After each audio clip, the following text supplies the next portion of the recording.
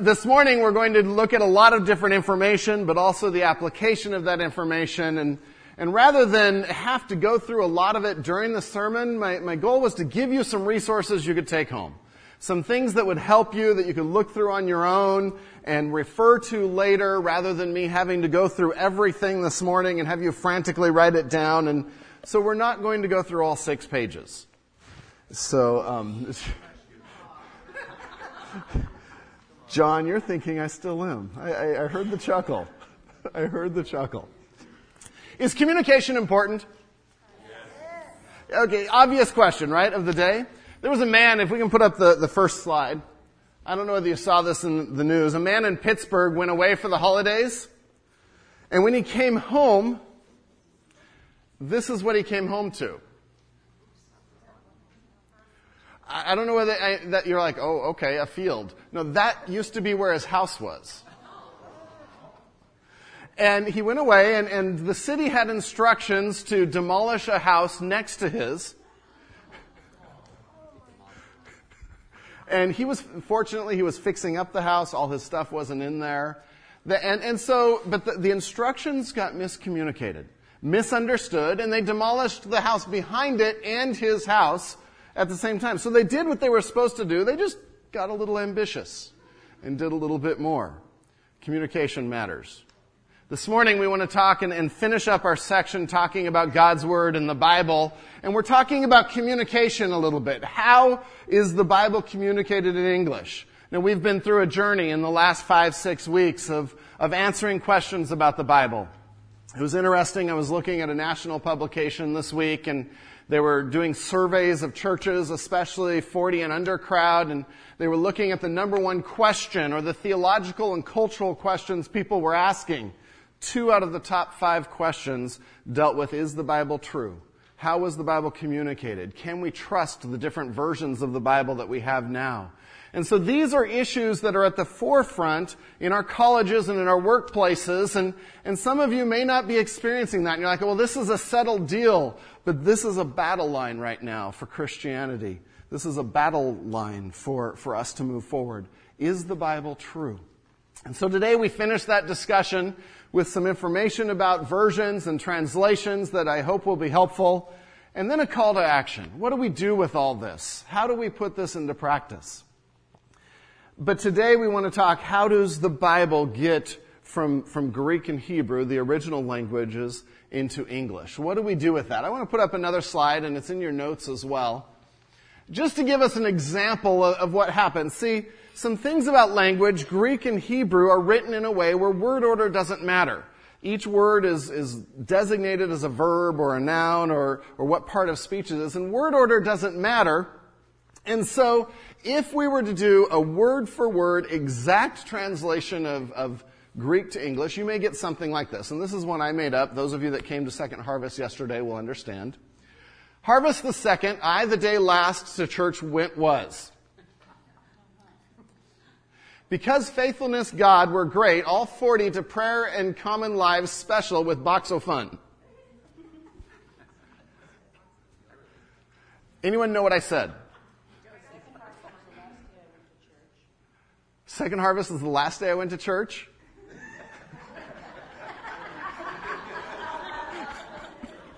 You can get that out of that. Sure, okay. What else? What does it say? The last day I went to church was Second Harvest. Because of God's faithfulness, 40 lives, I don't know, something. Challenging? Sort of fun. Now you guys are coming up with some very different interpretations. One of you says, I'm not coming anymore.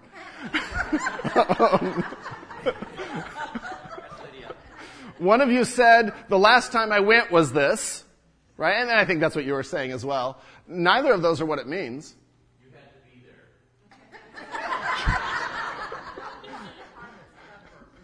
there. The last second harvest ever? No. Now for the very last phrase, the box o' fun, anyone know what that means? Jana. A big box with a bunch of, you had to be there for that.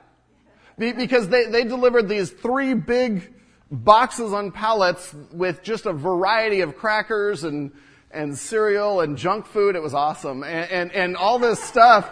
And we didn't know what to do with it, so we just called them boxes of fun. But you had to be there to understand that, and so that would be a figure of speech or an idiom that really would be appropriate to being there. Now, there's a couple of different ways that we could interpret something like this. I went through and put my translation. Yesterday, I went to church. Now, the day last doesn't mean that the last time I went, but I was using it to refer to yesterday.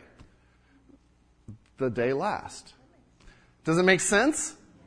But it may not make sense if we don't understand that as a figure of speech and if we don't see that as a chunk. Yesterday I went to church as there was second harvest. Because of God's great faithfulness, the 40 that were there had a special time of prayer and community and had box of fun. That just was added on at the end because we had fun with box of fun.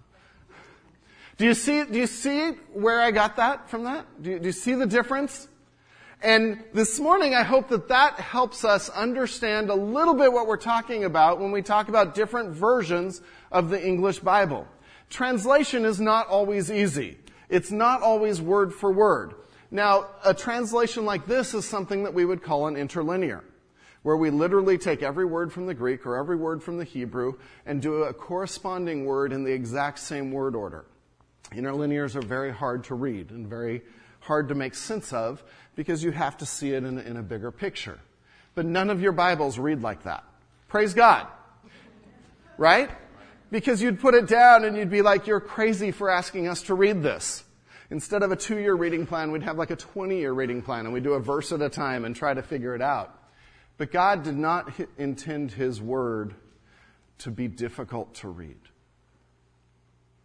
He may have intended the concepts to be something to be struggled with and difficult to grasp and something we work our whole life in understanding.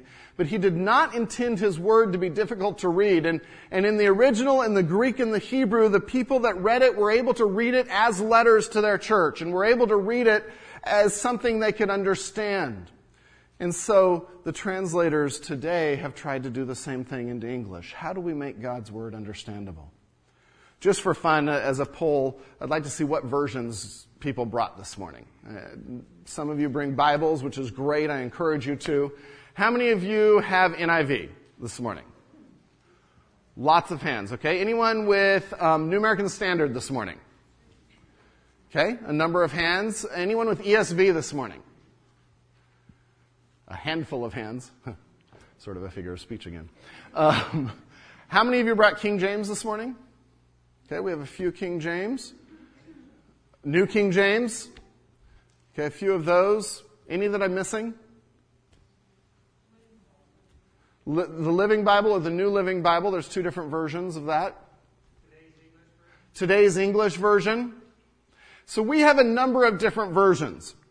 So today we'll tell you which of you are right.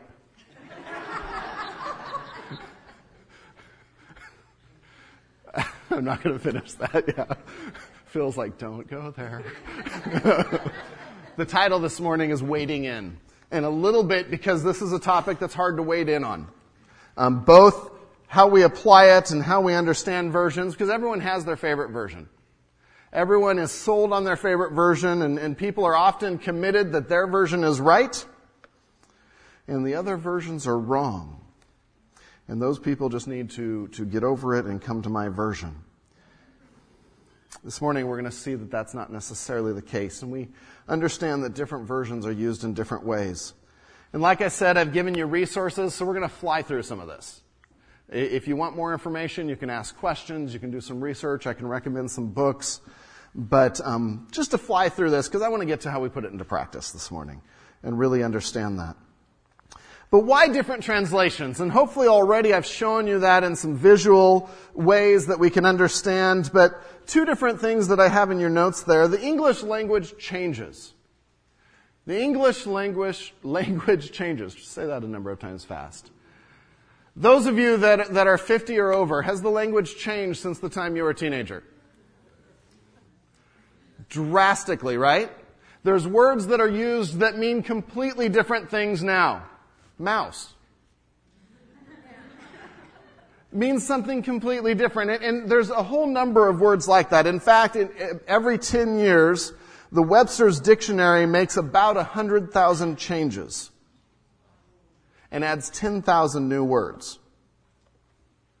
The English language changes. If we're to communicate God's Word clearly, we need to make sure that we are using the English that people will, in the way that people are using it, in the way people will understand.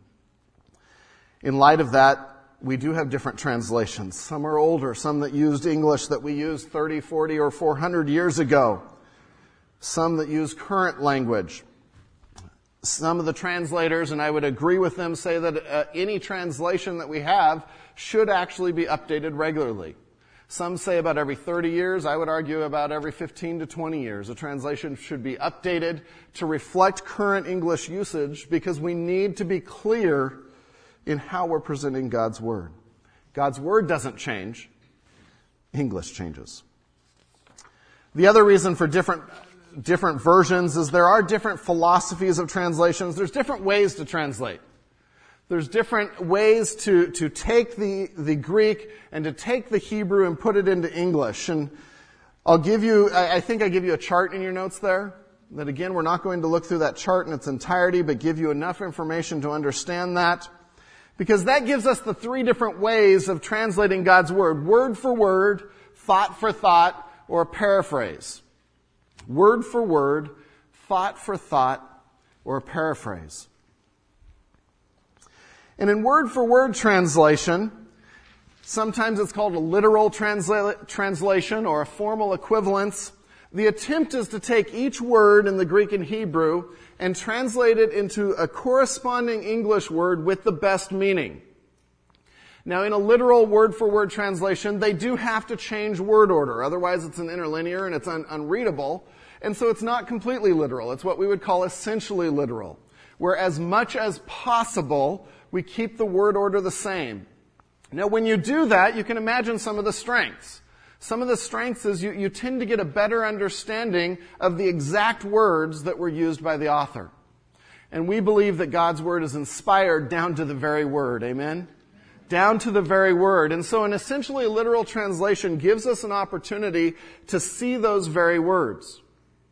Now, the other side of that, and one of the criticisms of that style of translation, is you can get a translation that is difficult to read verbally sometimes or to understand because the sentence structure is a little bit convoluted at times.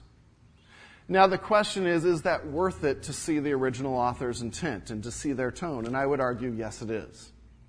And as these translations have come out, they've attempted to take some of those idioms and take some of that word order and make it as readable as possible while still maintaining the original author's intent. That's a lot of work. And as you'll see at the chart at the very end, these translations, very few were done by one or two men and women. They were done by scholars, 100+ scholars sometimes, with multiple review processes and multiple submissions. It's a difficult task. Now, even the essentially literal translations will interpret some of the phrases for us. If you remember in Nehemiah, one of the phrases that is in the original Hebrew was, he was hot in the nose. Remember that? He was hot in the nose. What did it mean? Like full snorting mad. Angry. Yeah, snorting mad. I like that. He was furious. And it was one of the strongest phrases for anger they could use. Now, I don't know of any translation that translates it hot in the nose. Because you're like, he ate chilies? What does that mean? And so there are always some of those interpretive decisions that are being made, and it's appropriate to say he was furious. He was angry, because that is what the author meant there. And that's something that would be sort of like boxophon. Okay, how do we translate that? The best literal translations, I believe, also attempt to keep the theological language.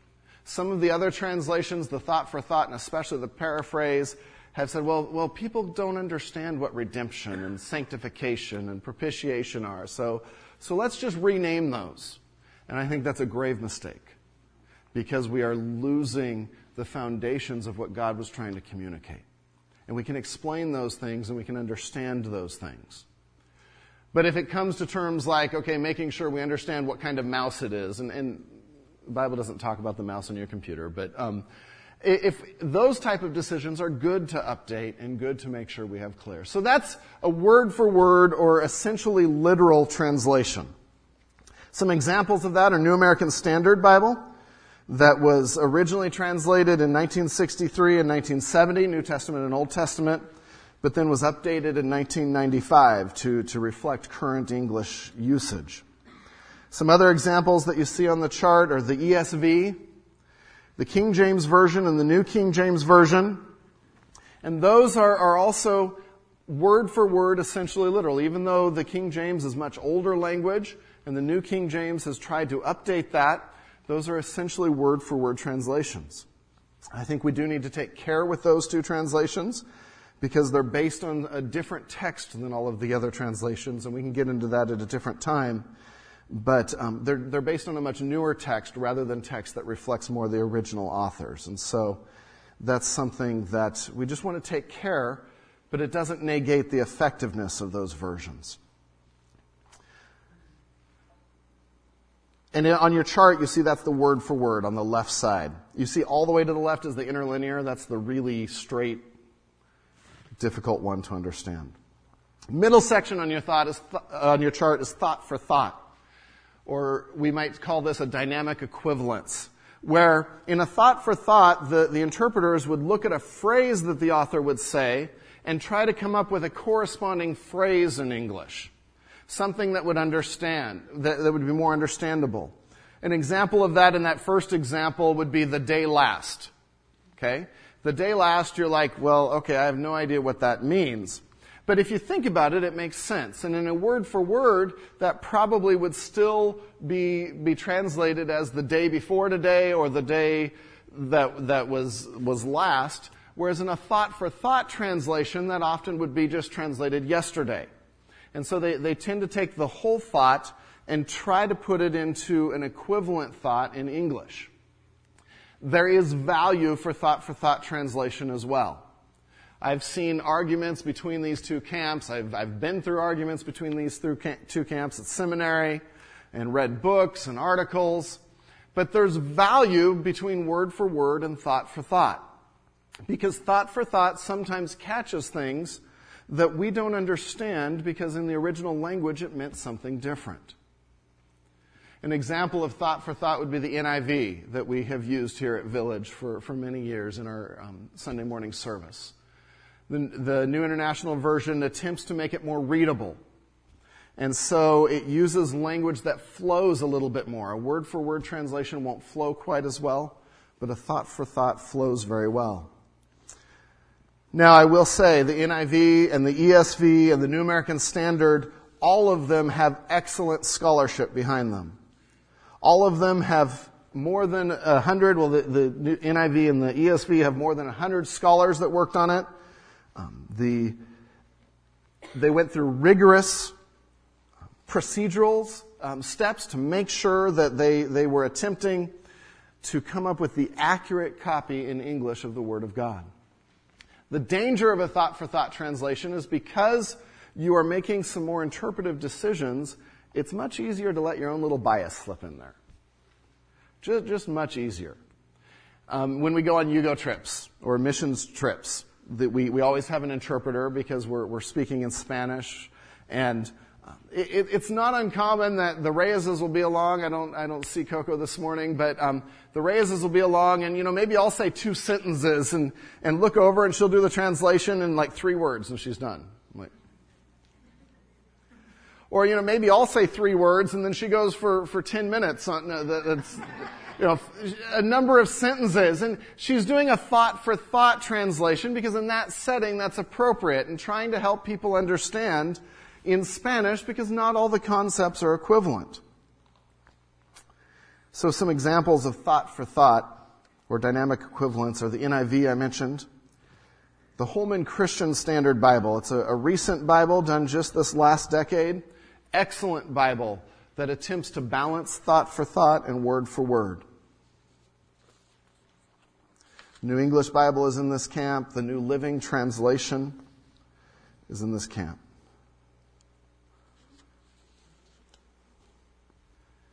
Finally, the last section is paraphrase, the last strategy of interpreting God's Word. And in a paraphrase, sometimes it's one man, sometimes it's a couple of scholars.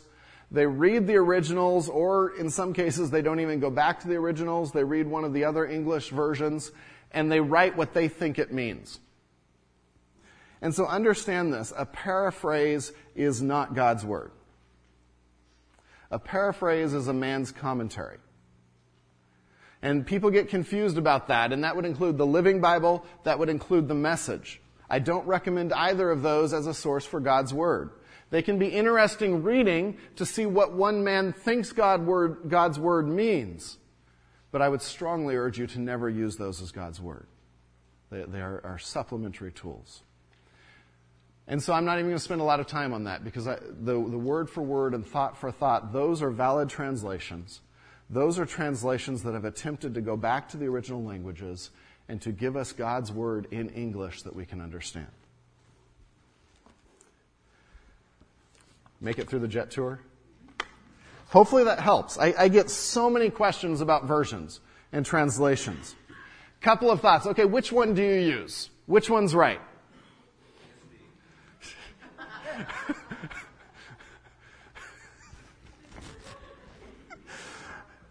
Okay, we're already going on which one's right.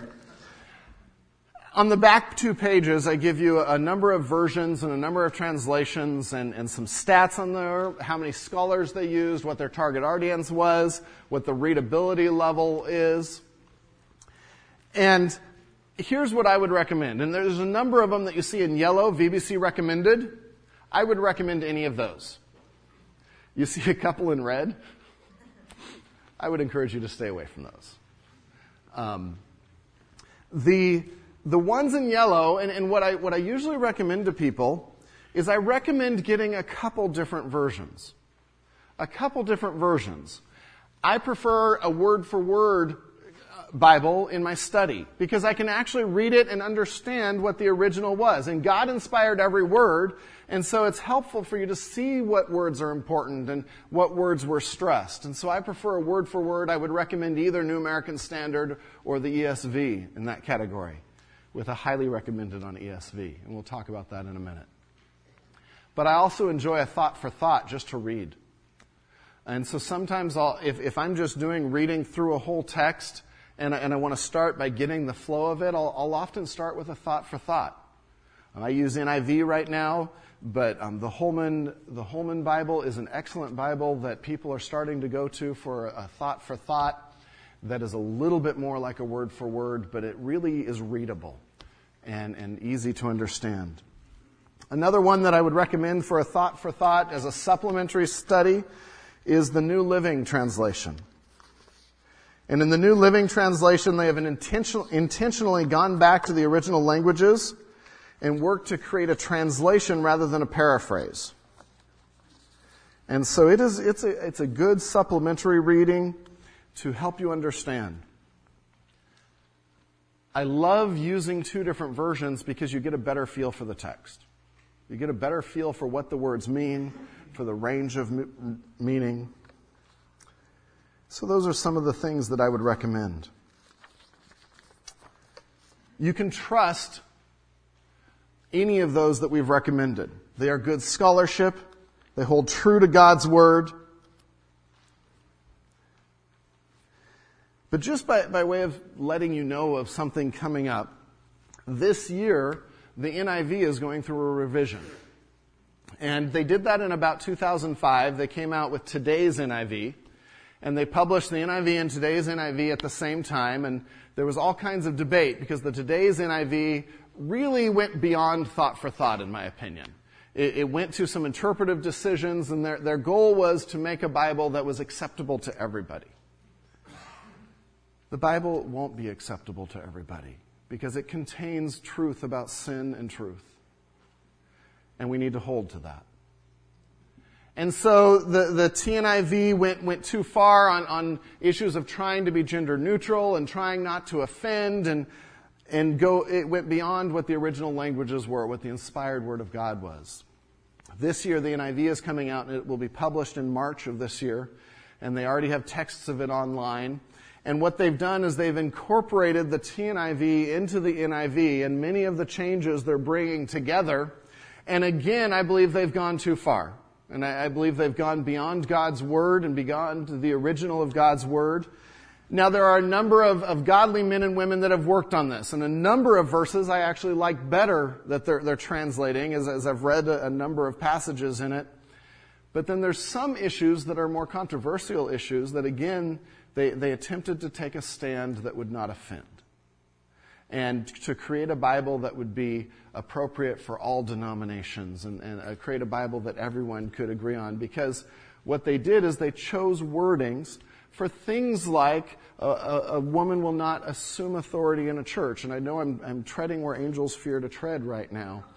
That a woman will not exercise authority in the church. And the original Greek is pretty clear. And they've chosen wording that basically allows anything in the church. And allows you to interpret that however you want. And they even say that we recognize that people have different interpretations here, so we're choosing a wording that allows for different interpretations. And that concerns me because I think we choose wordings based on what the inspired Word of God says, whether we agree with it or not. That's what it means that it's the inspired Word of God.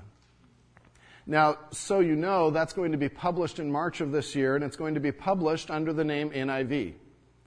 They will stop publishing the regular NIV, and it's not going to be a big deal. It's just the new copies are going to be the new revision. Good to know, isn't it?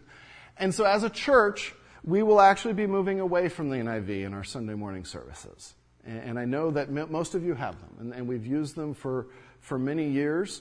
And the copies of NIV you have, I would hold on to and use those for your study and for your reading. But as a church, we'll be moving to ESV. And starting with the Gospel of Mark, which is our next series, I'll be preaching out of the ESV.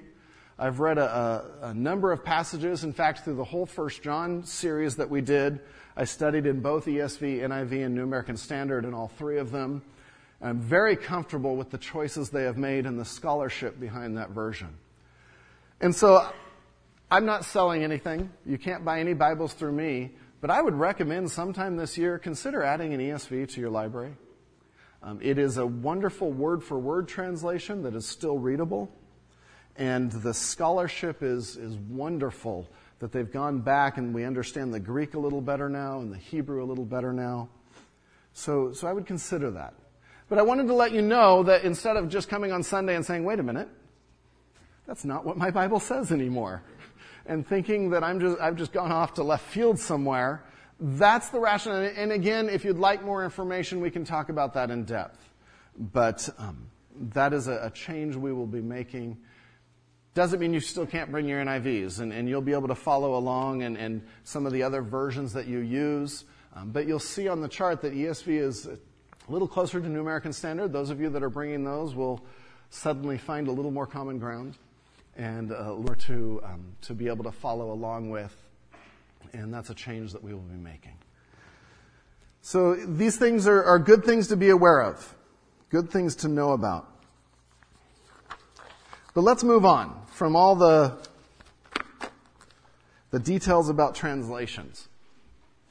And in the last 20-25 minutes, I'd like to just where we've been and not so much summarize, but to say, okay, since we've learned that the Bible is the inspired Word of God, we've discussed proofs of that, the Bible is the authoritative Word of God, and it's sufficient for life. It contains everything I need to live a godly life. What do I do with that? And we could just say, oh, that's great information, and put our Bible on the coffee table at home and dust it off every Sunday and we're good. But we have to do something with it. When we got out the Christmas decorations out of our shed, and we have a shed for our Christmas decorations. Yeah. I don't know where to go with that. But one of the things I had to move to get the Christmas stuff in and out was my bike. And I was looking at my bike, and I have a bike, and it's a nice bike, and it's easy to ride, and I push down on it, and both tires are flat. and there's dust all over it. How much good is my bike doing me? You could argue that getting it in and out of the shed to get the Christmas decorations every year is some exercise. Having it is doing me no good, right? It's only as I use it, it's only as I do something with it, if I get on and pump up the tires and go somewhere with it, that it makes a difference. So this morning, I want to talk about wading into God's Word. Where do we go with it? Things that I hear sometimes is, how do I get started? Where do I start reading? How do I discipline myself to read God's Word? A common thing that I hear is, I read it and it doesn't make any sense to me. I put it down, I've done the reading that you've suggested, and I know nothing more about God than I did before. It just makes no sense. Anyone ever felt that? You don't have to raise your hands. I would bet all of us at times have felt that way as we've gone to God's Word, and there's a number of reasons for that. But how do I put this into practice? And I'd like to start with a place that you may think is weird to start with. Turn to Ephesians chapter 5. Husbands, love your wives. The wives are going, oh, I'm glad he's going there this morning. This is awesome. Praise God for God's Word. Husbands, love your wives, just as Christ loved the church and gave himself up for her, to make her holy, cleansing her by the washing with water through the Word, and to present her to himself as a radiant church, without stain or wrinkle or any other blemish, but holy and blameless. In this same way, key phrase, in the same way, husbands ought to love their wives as their own bodies. He who loves his wife loves himself. After all, no one ever hated his own body, but he feeds and cares for it, just as Christ does the church. Great passage about marriage, about husbands loving their wives, but a couple of things that I want you to take note there. Verse 25, the phrase, love your wives. And then just as, and Paul here then goes on to give an example of what it means to love your wife. Just as Christ loved the church and gave himself up for her. I'm going to pick out a couple of different things. We're not going to look at every part of this passage because it includes the idea of sacrifice, of giving ourselves up for our wives, men, being willing to die for them, being willing to protect them. But then we forget to read on in verse 26, to make her holy, cleansing her by the washing with water. What's the next phrase? Through the Word. Through the Word. And we see here two examples, one of Christ in the church, that he's given his Word to cleanse, to wash, to make us holy as a church. But don't forget the just as. The just as say this is part of a husband loving his wife. Dad's starting to get a little uncomfortable now, husbands. Part of loving our wives is to bring the Word into our homes, to bring the Word of God to apply to real life, and in so doing, help our wives walk with God. This is not only an example of Christ in the church, this is an example of husbands leading their homes spiritually. And standing up and being men and saying, I love my wife, I love my family. And part of that is protecting them by bringing in the Word. And to present her to himself as a radiant church without stain or wrinkle or any other blemish, but holy and blameless. And again in verse 28, we see that same phrase. In this same way, husbands ought to love their wives as their own bodies. We're not just responsible for ourselves. He who loves his wife loves himself. But then in verse 29, after all, no one ever hated his own body, but he feeds and cares for it as Christ does the church. And I read that, and for men, that's a challenge to you. That's a challenge. Are you feeding your wife? We talk a lot about caring for our wives and loving them and all these things, all these seminars and how to, and those are wonderful things. We need to be loving our wives. But are we feeding them? And he's not talking food here, although there's other verses that talk about providing. But he is talking spiritually. Our job is to feed our families spiritually. The phrase or the idea that I like to use is, men, every one of you is the pastor of your home. You're the pastor of your home. I could say Pastor Jacob or Pastor Ken. I could say that because God has given that responsibility. And I'm intentionally not using words of authority because here the focus is responsibility. This is a weight. Yes, He's given authority as well, but here it's about being responsible to do this. And that is a scary thing. You are the representative of God in your homes. And it's not an issue of, do I want to do this? It's an issue of obedience. It's an issue of obedience. Now, I understand, as I've talked with men and mentored men and come alongside men, and I understand as I've tried to put this into practice in my own home, that this is hard. And again, I'm wading in where angels fear to tread, and I'm wading in where men, I know many of you feel such a sense of failure. And you're like, okay, he's hitting us again with something I still don't know how to do. That's not my goal. That's not my goal this morning, but to say, let's stand together. Let's come alongside and let's have a renewed call that as men, we need to be knowing God's Word and standing up for God's Word. There are a number of aspects of being a spiritual leader. Living for God, loving God passionately, and bringing God's Word home. And that's the one I want to focus on today.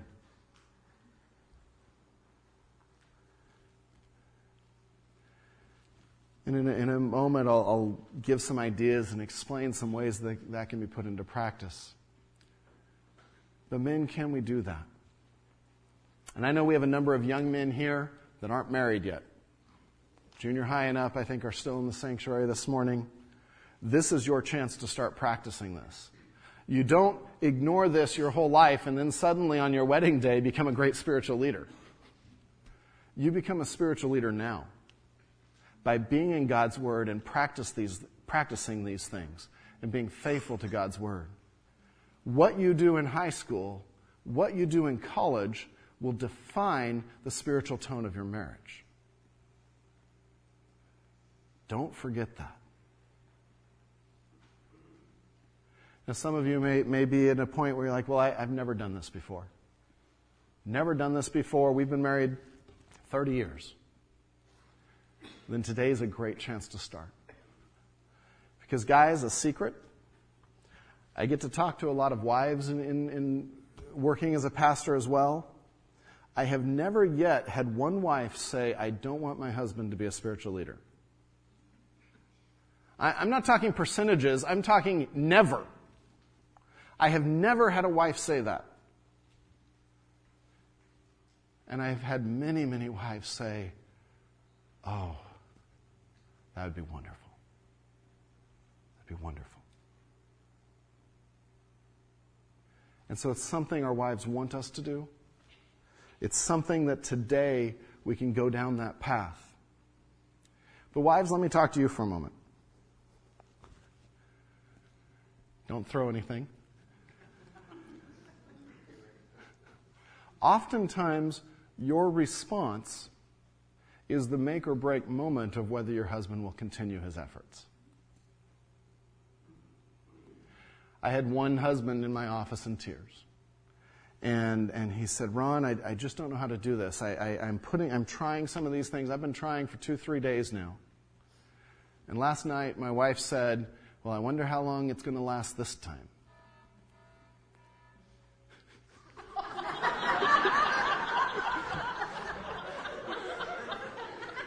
And it was like a warning bell going off.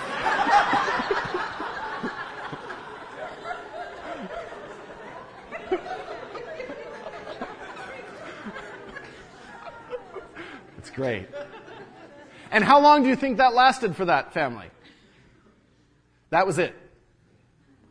That was the last night. And this is an area where I believe families are falling apart in a church because we haven't stepped up and followed the roles that God has asked us to do. That men have not stepped up, and so women are frustrated and trying to fill the gap and feeling alone in doing that. And it ought not to be. And so there's some things that we can do. Wives, this is an opportunity to be as encouraging as possible. But don't gush. Because at the same time, if your husband starts making efforts in this and you're like, oh, this is the greatest thing ever, and you go on for 10 minutes, he'll be like, she's faking. This is ridiculous. This is a little embarrassing. You don't gush, just enjoy and encourage. Thank you. Thank you for doing that. I got a lot out of that today. Or I really appreciate it when you do that. Wives, it's not the time as well to go home and to go home this afternoon and say, did you hear Pastor Ron? It's time for you to start doing this. And that will be the end. And that'll be it. Do you see where I'm going with this? Men, it's time to stand up. Women, it's time to applaud and to encourage.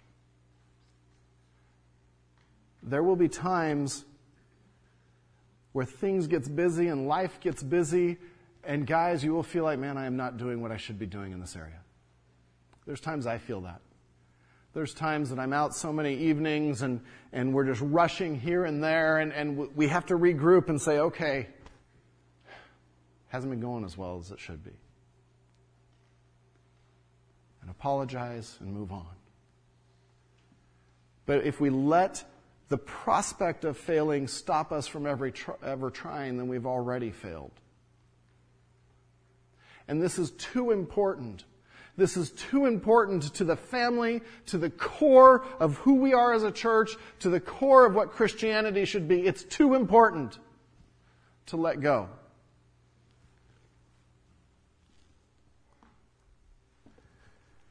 Wives, if you have a husband that doesn't do this, I would encourage you to say something like, honey, I respect you as the head of the home. Is there anything you would like me to do to help you bring God's word into the home? And then drop it and never mention it again. And be sure you're studying on your own, getting the kids into God's word through nighttime stories, through afternoon activities. But badgering will never accomplish the encouragement that your husband needs. Husbands, I'd like to stand with you. Men of all ages, I'd like to stand with you. And as a church, we'd like to band together to be men of the sword, to be men that are willing to bring God's word into the home. And this doesn't negate that everyone should be studying God's word, but I'm talking in a family setting this morning. And so in the coming weeks, in next week's worship folder, there'll be an opportunity where you could submit either your email address or Facebook, whichever one you would prefer. And I know as a pastoral staff and some of the leaders of the church, we'd like to just 2-3 times a week send out some ideas. Just to men. Sorry, women, if you sign up, you won't be put on the list. It's just for men to be men of the sword. Some ideas about being in God's word, how to bring God's word into the home. Some encouragement that we can stand together. Because at Village, we stand for God's word. And we stand that God's word should be in the home. And men, we stand that you are the pastors of your home. And we will do everything within our power to help make that possible. Some ideas for men. If you've never done this before, if you've never thought, okay, how do I bring God's word into the home? The important part of being a spiritual leader is to initiate. What it does not mean is that you do all the work yourself. You got that? And that's a mistaken idea of leadership that, if I'm leading my home spiritually, then everything comes from me. Actually, that's a very poor form of leadership. Being a spiritual leader of your home means you initiate it, you're responsible to make that happen, but you include your family in the process. Some of your wives have studied God's Word and know God's Word like you wouldn't believe. So initiate and say, what are your thoughts on this? Enjoy the fact that your wife may know more about a passage than you do. What an asset to a family. But by initiating, you are leading. But also be studying on your own. Don't use that as a crutch. Dads, as well, when we're solving this or when we're trying to go down this path, be flexible. Be flexible. You may have to try 10 different ways before you find something that works for your wife and your family. Growing up, we always had family devotions right after dinner. That doesn't work in my home now. Sometimes I'm there, sometimes I'm not. The kids are just in a unique state after dinner, and we're trying to get cleaned up. And so what we do, a good state, unique can be good. And so what we do is we've moved that to right before bedtime. And you know what? We're not having deep theological discussions of passages with my 6, 4, and 3-year-old. We have found a couple of children's Bibles with great pictures, and we are reading those right before we go to bed as part of our nighttime reading routine. Sometimes we do that with everyone together. Sometimes we do it apart. Flexibility is okay. Figure out what works. Sometimes we pray together at that point. Sometimes we go to each of their beds and pray, depending on how the evening's going. We've chosen to include some singing in that. And so each night we sing a couple songs together, and the kids get to choose. Often we do that separately in their beds because they all choose different songs. And Alicia, it's usually Jesus Loves Me. The boys, it's usually Amazing Grace and Holy Fire, which is Empty Me, but they call it Holy Fire. And right now, those are the songs we sing all night. And those change, and we sing other songs. But it's just bringing God's Word into everyday life. And I don't say that that's the way you have to do it either, but I'm trying to share ideas to say, these are some ways that it works for us. There are nights I'm not home before the kids go to bed. And that's hard. But then Susie does that with them, and Susie brings them along. But we're also flexible to know that after Awana, it's late, they're tired, and they go to bed. And so it's not something that we need to be legalistic about, but how do we bring God's Word into everyday life? Find creative ways. There's all kinds of options. Other families I know do other things. You know, and sometimes we blow it. I got in trouble the other night from my wife. No, trouble's probably not the right word. She just chatted with me afterwards. Because right at bedtime, we're going through the story, and one of the stories I thought would be great to act out.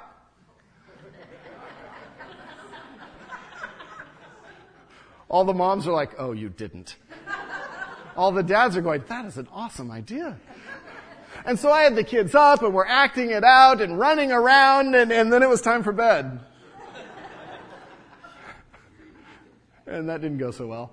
I guess they get wound up. Laugh about things like that. Say, okay, let's try something different. Let's try something different. That didn't work out for us. They remember the story.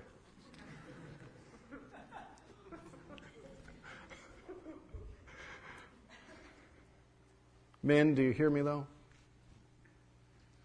Do you hear me? It's time. It's time to stand up and be counted. It's time to say, I'm going to change my family. I'm going to change their lives forever. Just in 5 minutes, let me go through the rest of the notes. Knew this would happen this morning. I just give some ideas for anyone, not just a family getting into God's Word, but for anyone getting in God's Word. How do we make this happen? How do we help ourselves? And I have an acronym called REAP there that you've seen on the Rooted readings, and you could also make it real and change the P to an L for loving God's Word instead of praying, but it's sort of the same thing. The first aspect of that is start by reading God's Word, just reading it. Taking a section and reading it for what it is. A large enough section that you can understand it, but small enough that you can remember it. But as you do that, I would encourage you to start with prayer. In 1 Corinthians 2, verse 10, we read, "But God has revealed it to us by His Spirit. The Spirit searches all things, even the deep things of God. For who among men knows the thoughts of a man except the man's spirit within him? In the same way, no one knows the thoughts of God except the Spirit of God." So if we're struggling to understand God's Word and get anything out of it, we need to start with prayer and say, "Holy Spirit, I need your help. I need your help." We can be all academic and pull apart every word, and I know I've been down that road, and it can still be meaningless. Because the Holy Spirit is who brings meaning.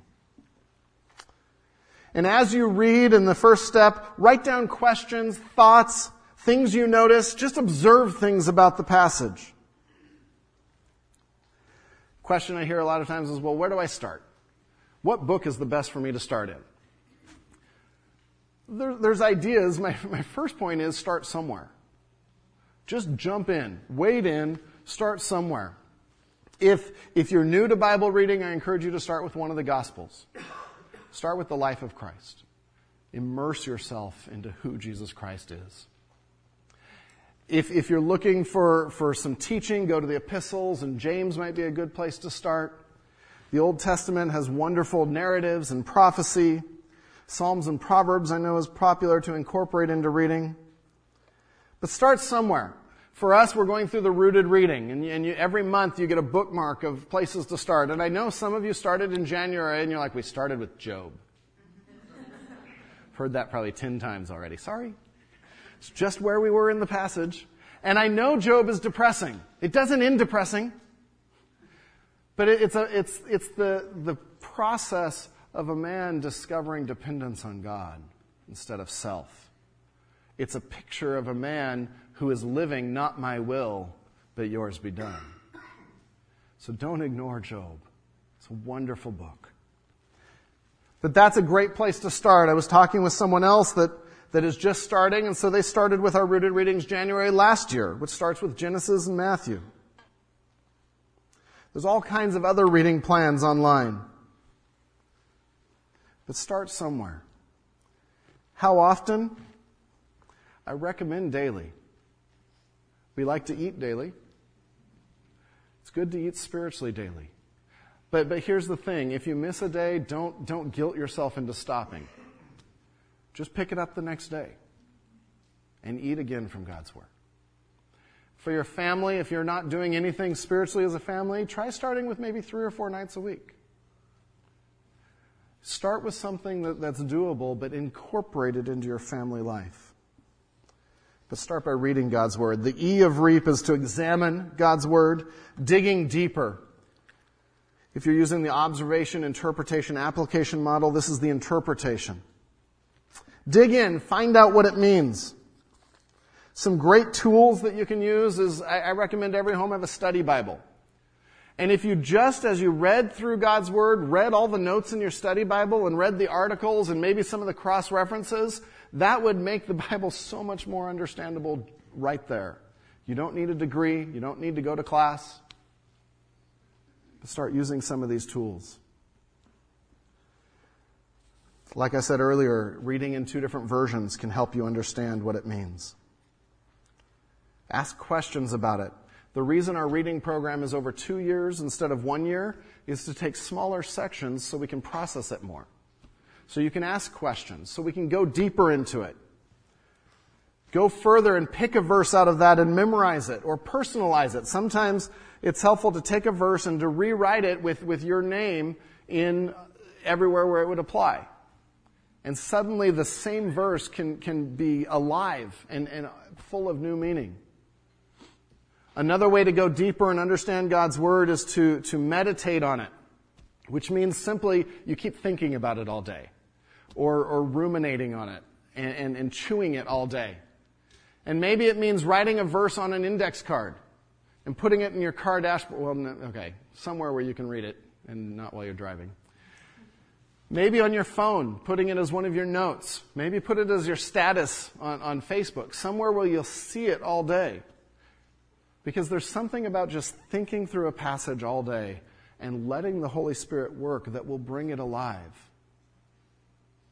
See, if we're struggling that God's Word is not alive and meaningful, the issue isn't God's Word. The issue is something in our own lives that we need to change to be receptive to that.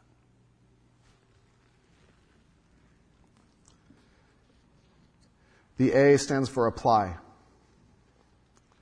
Apply. How will you be different because of what you have just read? In a recent Rasmussen poll, 50% of people in the U.S. said life would be better if more Americans lived as Christians. Think about that.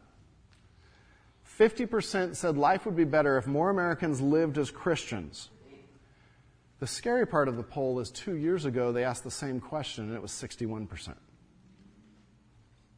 And in 2 years, 11% dropped off saying that life would be better if people lived as Christians. And that tells me that we're not living in America as Christians.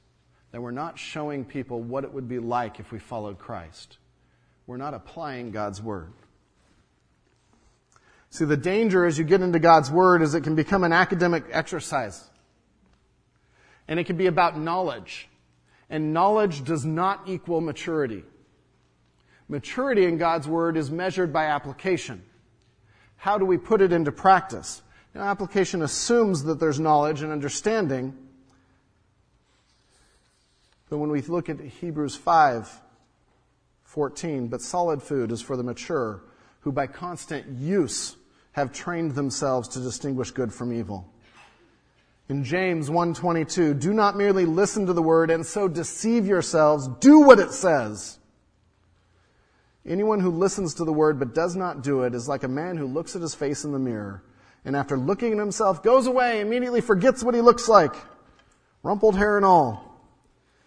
But the man who looks intently in the perfect law that gives freedom and continues to do this, not forgetting what he has heard, but doing it, he will be blessed in all he does. You are never done growing. When I hear phrases sometimes like, well, I'm too mature for that, or I'm beyond that, that's a guarantee that there's a maturity issue. We are never done growing and learning from God's Word. Not one of us in this room knows everything there is to know about this book and has put it into perfect practice.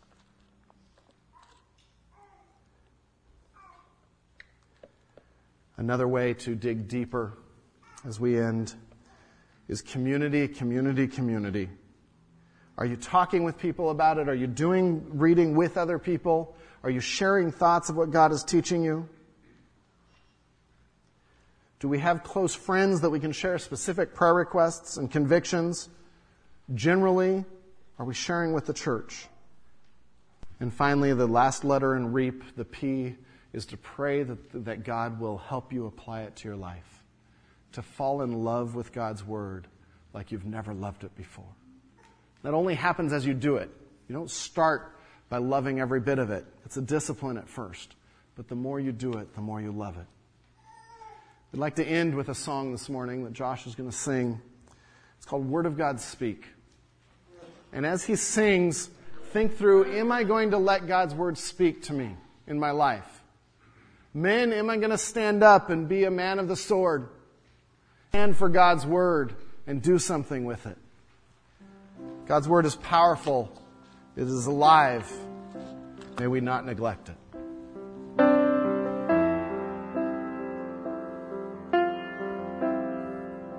I'm finding myself at a loss for words. And the funny thing is, it's okay. The last thing I need is to be heard, but to hear what you would say. A word of God speak. Would you pour down like rain, washing my eyes to see your majesty, to be still and know You're in this place, and please let me stay and rest in your holiness. Word of God, speak.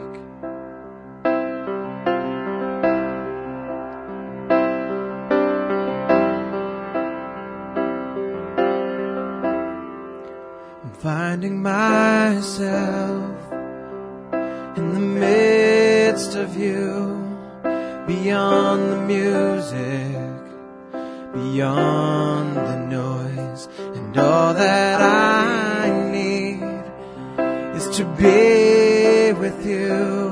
And in the quiet, hear your voice, the word of God speak. Would you pour down like rain, washing my eyes to see your majesty, to be still and know you're in this place. Please let me stay and rest in your holiness. Word of God, speak. Would you pour down like rain, washing my eyes to see your majesty, to be still and know you're in this place. Please let me stay and rest in your holiness. I'm finding myself at a loss for words, and the funny thing is, it's okay. Lord God, our Father, may we be people of the sword, people of your word.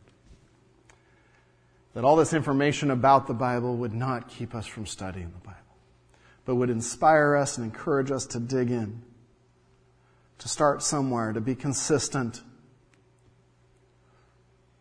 to find meaning and life that you would have us find.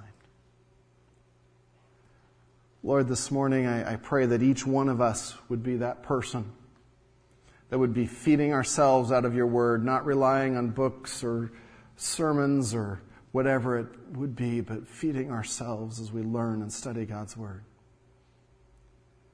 But Lord, this morning I too pray for the men in this room. Lord, I pray that we would have the courage to stand up and take the responsibility that you have commanded and you have instructed. Lord, that we would change the face of our families in a culture where family is falling apart. And that we would stand and say our home will be centered on God's word.